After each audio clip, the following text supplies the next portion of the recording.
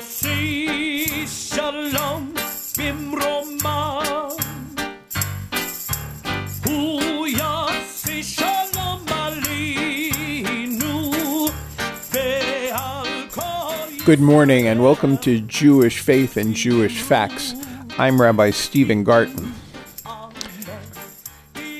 On October 27th, 2018, a gunman entered the Tree of Life Synagogue in Pittsburgh and killed 11 people, and 7 people were injured. On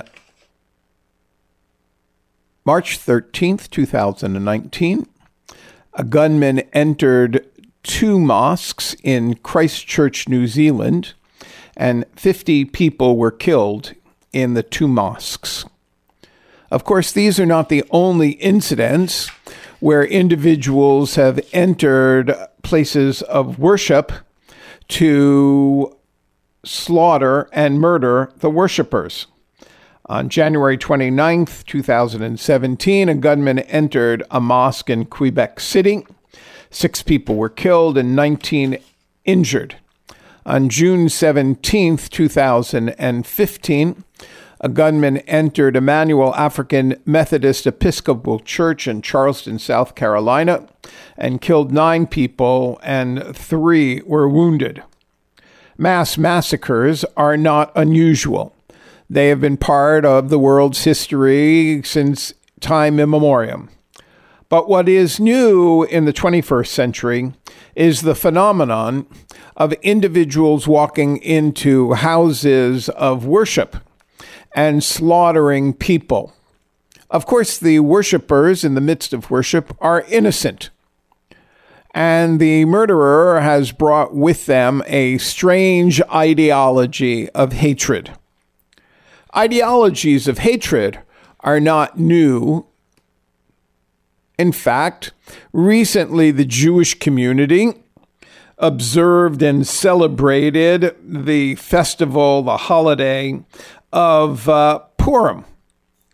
In the book of Purim, which is included in the Hebrew Scriptures, the story tells us of the Jews living in Persia, and an advisor to the king by the name of Haman acts as a anti-Semitic murderer and convinces the king of Persia to promulgate a order to slaughter all the Jews of Persia. What is very amazing is that the word Haman, which appears 45 times in the book of Esther, also appears in the Muslim text known as the Quran.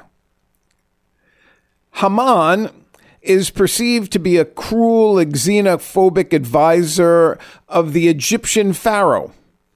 The same name that appears and that is central to the Jewish holiday of Purim appears in the Quran 6 times. Each time it refers neither to a particular event, but rather to the Quran's identification of a cruel character who seeks to protect corrupt governments by causing strife and divisiveness among their oppressed people. In Egypt, according to the Quran, Haman plotted with Pharaoh to kill Jewish babies and keep the divine Pharaoh in power.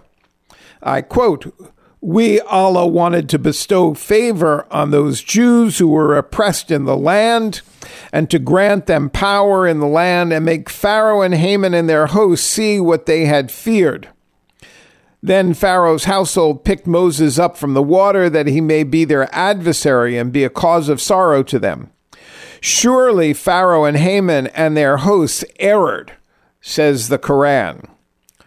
So the Jews and the Muslims are not the only people who see that there are racist enemies in the world and have been for millennium.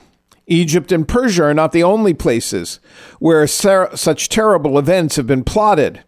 And Jews were not the only people to be vilified, oppressed, and exiled and massacred. So Haman, the name, is ever connected to the first case of arrogant rulers who sacrificed people through their own pride.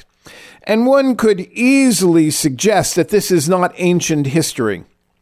Today, there are many anti-Semitic and Islamophobic political leaders and want-to-be leaders using slander and fear to cause sorrow and pain for all kinds of minorities. The Quran is correct when it uses an archetypal, cruel, and xenophobic character named Haman to teach us the never-ending truths about the dangerous plans of hate-spewing political leaders. Indeed, if you read the slanderous accusations of Haman in the book of Esther, and that with the slander that he makes accusations against the Jews of Persia, you will see similarities to today's Hamans and similarities to the writings of those who have perpetuated mass murders against religious worshipers. So this is a quote from the book of Esther. Then Haman said to King Xerxes, "There is a certain people dispersed among the people of all the provinces of your kingdom, who keep themselves separate. Their customs are different from those of all other peoples, and they do not obey the king's laws. They obey God's laws. It is not in the king's best interest to be tolerant of them." Certainly, those words spoken nearly 2,500 years ago by Haman in the book of Esther should resonate with all people of faith as they look at the events of the past month and years. With me this morning to speak about these events is a member of the Muslim community of Ottawa. Aisha Shirazi is a pastoral care worker in the Ottawa Carleton Public School Board. She works as a volunteer at Maryvale High School. She is a local writer and educator within the secular system and in the Muslim school system in Ottawa, Canada. Good morning, Aisha. Good morning. I want to begin our conversation this morning speaking about your high school students at Maryvale High, and I'm wondering how they responded to the events at the mosque in Christchurch, New Zealand, in as much as you go in as a representative of both the high school, the Board of Education, and as the Muslim community. So what's been the response in this secular high school? Honestly, I haven't really touched on it. The things that I do here, I tend to deal with individual cases and situations where students may be having a hard time. And so certainly I'm sure on Monday there were probably quite a few questions, but now I think things are sort of petering off, and kids are amazing in that they are very resilient. And they move on very quickly. This is why we see in war zones, you'll find that, warplanes are flying overhead, but kids are still out playing soccer. And I suspect that some kids may not have processed what has happened completely. Some kids may have processed it better. But I strongly suspect that the vast majority of Muslim kids certainly are feeling the pinch, and probably kids from the Jewish community too, because that it resonates very strongly with them in terms of what. Sure. Events in Pittsburgh at the Tree of Life Synagogue are only a few months away in October. Right. In your own community, in your own mosque, how have people responded both to the tragedy and to the uncertainty that it promulgates in their own sense of security? Mm-hmm. So initially, I know that, some, for example, schools had hired security guards and had, just tried to be cautious. I think that was more to give people that sense of, something is being done in the very least. A lot of the mosques already have security cameras and so on. But, the reality is that in order for worshippers to effectively worship, you have to have this doors open policy. You can't open a house of worship and then have it sort of that, the doors are locked and people can't access that service and that sanctuary. So that is tricky. And so where do you draw the line? There are various discussions taking place about what measures can we take, but I think most of the imams in the city have taken the approach of, let's not let this change us, and if it's going to change us, let this improve us. When events like this occur far away, whether they're shootings in synagogues in Israel, which are somewhat different than shootings on the West Bank, or shootings in the Quebec Mosque in 2017, or shootings in New Zealand, or synagogues in Pittsburgh, or even churches in Charleston, South Carolina. How do you, as an educator, explain to children why it appears that people of faith are being singled out by individuals with a somewhat different mindset? Because that seems to be the great challenge. Why are people of faith being singled out now in ways that shock us all? I think, I try not to put it down to that level. What I try to do with kids is to help them understand that, there are conflicts in the world and people have committed atrocities in our name. And so in order to break that down to them, I try to make it so that there's a lesson that we can learn from this, regardless of our background. So, for example, with my students, I said to them that this individual, because kids want to know why, what caused him to do this, and we all want to know that. And I said that he was, by all accounts, he accessed information online and learned things online, and there is a lesson in that kids today, a lot of information is available online, but can you really trust everything that you read online? And so maybe we need to remain, in touch with our community and our leaders and scholars that we trust and value in order to really get the right kinds of information and teaching. This was one of the things that I told kids, because I said, we're all vulnerable to this, right? We're not exempt from that. And that was important for me to tell young people, because we are all vulnerable to that. The other thing that I also said was that, ignorance, the root of the word ignorance is to ignore. And so although he had access to all kinds of information and developed this hatred over time against the other, whether that other is you, whether that other is me, whether that other is his neighbor that looks Chinese, it really doesn't matter. His fears were of the other. And he chose to ignore all the positive things that are also available online about the different communities that he's targeted, right? And so, in order for kids to understand that, the root of ignorance is really ignoring what's in front of you.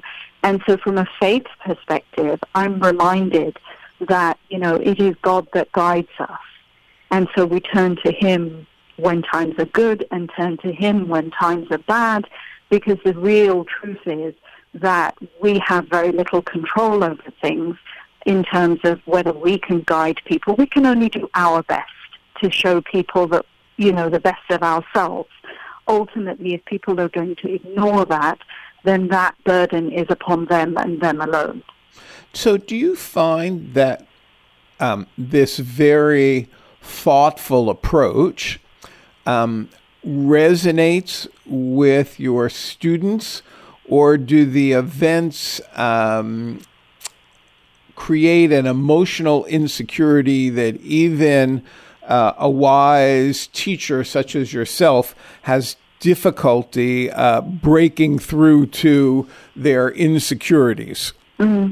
I think that, we're already experiencing. I know the Jewish community experiences this. I know the Christian community experiences this. And we're also experiencing it in the Muslim community, where kids, young people in public spaces are less comfortable, perhaps, expressing faith. Okay? And that is something that troubles me because, faith is a part of who you are. It's a part of your makeup. And if you, feel the need to hide it or be somebody else, then you're not the whole you. You're not able to bring the best of yourself to the table. And that is something that I think, we need to work on, is, modeling, for example, the work that we do in spiritual care for secondary schools is so important because it models interfaith cooperation. That's how you and I know each other. Right. That's how you and I became friends. And these projects are so important for that reason because they model interfaith cooperation and cohesion and model how we can still be ourselves but bring the best of ourselves to the table and enrich our lives through that. So you've suggested, and I hope our listeners have heard this, that the best response to these tragedies is to educate people that differences do not have to separate us, but that differences are really an opportunity to see people with different strengths and with different perspectives, and that differences don't have to be threatening to people. Absolutely not. Now, I know that you work with Rabbi Bloom of the Ottawa Torah Center in schools to do just that. And so I'm wondering if we could follow that up with you sharing with the listeners, some of whom are in Canada, but some of whom are in the United States and elsewhere, a bit about the programs that you and Rabbi Bloom of the Ottawa Torah Center do together. Yeah, so it's fabulous. Rabbi Bloom and I have been doing workshops and presentations in schools in the public school system for a few years now, I think going back as early as 2006. And we basically go into schools, we warn schools that we're going to be nonverbal when we come in, and we don't want them to tell the students who we are. So we come in. So perhaps we should, since it's radio and people can't see you, we should say that both you and Rabbi Bloom dress as traditional adherents to your faith. That's right. So, I mean, I may dress in Western clothes, but I wear a hijab.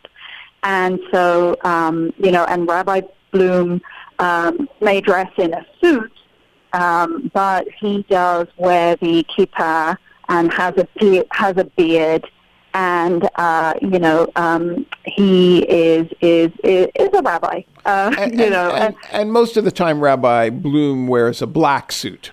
That's right. Yes. Right? It's rare to see him True. in a suit of color. Yes, very much so. And so we go in, and one of us will hold up a sign that says, "Who am I?" And the other person will hold up, will sort of scribe the responses from the audience. And so, in the questions that we pose are, who am I? Where am I from? What languages do I speak? And what is my faith? And so we both take turns in holding up these signs and writing down the responses It's incredible. So I end up being a Muslim woman from the Middle East who speaks Arabic, and he ends up inevitably being a Jewish man from Israel who speaks Hebrew. And of course, when he opens up and starts talking to the students in his beautiful Parisian French, they're quite blown away because he was born and raised in Paris. And then when I address the audience, they're completely in shock because they see that I'm British, because I was born and raised in the UK with Indian parents. And so what we really do, the heart of what we do, is to get kids to recognize that we all have sort of biases and create stereotypes in our minds based on what we're exposed to, but that really what we try to get kids to do is learn to get to know people and don't judge them just based on the superficial things that you find out about them. Because what happens is that those opinions that we have forge how we treat each other. And fundamentally what we need to do is be more open to ideas that are different to us. And again, we model that through our friendship because they're not used to seeing a Jew and a Muslim. It sounds a bit like a joke. A rabbi and a Muslim woman walk into a bar, but we have a very good friendship. And so that's important for them to see too, because they never get to see that. Right. And in many ways, your choice of Rabbi Bloom, who looks different than other rabbis, and you who look in appearance to be different than some other practitioners and faithful Muslims. In many ways, your program may be more important than armed guards at the front of a mosque or at front of a synagogue, because you're about preventative actions. That's right. And often if the armed guard has to intervene, it's too late. That's right, yeah. And so, we do different things. We put up photos and we invite kids to sort of make judgments and say, well, is this person rich or poor? Is this person educated or non-educated? And it really is incredible to see some of the discussions and the shift in thinking as kids go from realizing that they're falling into this trap again and again, and that they need to take this step back. And it's very powerful. We do it as volunteers, but it's a very powerful experience for kids because, they not only get to sort of learn that about themselves, but, they pass that on. So this year we had a group from a rural community in Osgood, and we went there in the fall.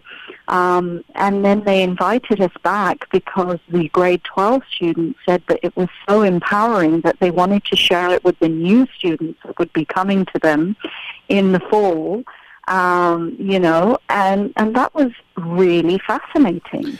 Now, there's only one Rabbi Bloom and there's only one Ayesha, and so you can't realistically be in every class in the Ottawa Carleton School Board district. No. Do you have some sense of how the faith communities can interact with each other positively and successfully, not only in response to the tragedies that we talked about earlier, but in terms of our ongoing living together in peace and harmony, acknowledging that we have different religious perspectives and we have different notions of the divine and we have different responses to world events. But are there ways that you think that we could have ongoing interactions that would begin to break down the barriers that have existed in some cases for millennia? Oh, I think we have far more in common. You've cited the differences. I think there's far more in common than there are differences. I think that's how I fundamentally feel. And that's a humanity position, but it's fundamentally true. We all hurt, we all starve, we all suffer in different ways if put in situations. So, one of the fundamental things that we could do together is charitable work. It's one of the fundamental tenets of all our faiths. And it certainly, there's no reason why we couldn't do charitable work together, and we do. So we see some initiatives, for example, in Ottawa, the multi-housing, the multi-faith housing initiative, which brings faith groups together to build homes and to care for homes for low-income families. There has been some work through the Shepherds of Good Hope, which was a nominally Christian group in which Muslim and Jews and other Christian groups have served meals and have done programs for the homeless and recovering alcoholics and drug addicts. And so you suggest, as I think we all understand, that the response to these tragedies is not simply one of anger, although anger is part of our response. And it's not just grieving, although grief is part of our response. And it's not just a call for political change with regard to the control of guns and weapons of mass destruction in that sense. Anytime you kill 50 people, it's a weapon of mass destruction. But it's a challenge to people of faith to move beyond the pews of their individual houses of worship and to find ongoing opportunities for reaching out. Yes, absolutely. That's my takeaway from this is, what can we do together that we agree on that helps the community that we live in become a better place to live. And I think that once we, strengthen our ties in those areas, just like Rabbi Bloom and I do, and that's what we say to people, is, we're stronger together than we are individually. Apart.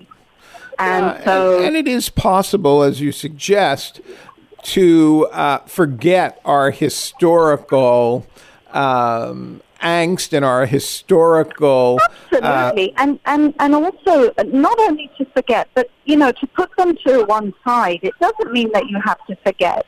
We are all of different backgrounds and with different experiences. You don't necessarily forget if you have a personal connection to something. Sure. But you can put it to one side for the greater good and say, this is really important. I want to thank you for joining me this morning. At this moment, I want to thank Ayesha Shirazi, an educator and writer in Ottawa, Canada, for joining me. For Jewish Faith and Jewish Facts, I'm Rabbi Stephen Garten. You can hear this broadcast as a podcast on iTunes or on the website of CHRI Station. For all of us who've spoken with you this morning, I want to wish you a good day. Shalom.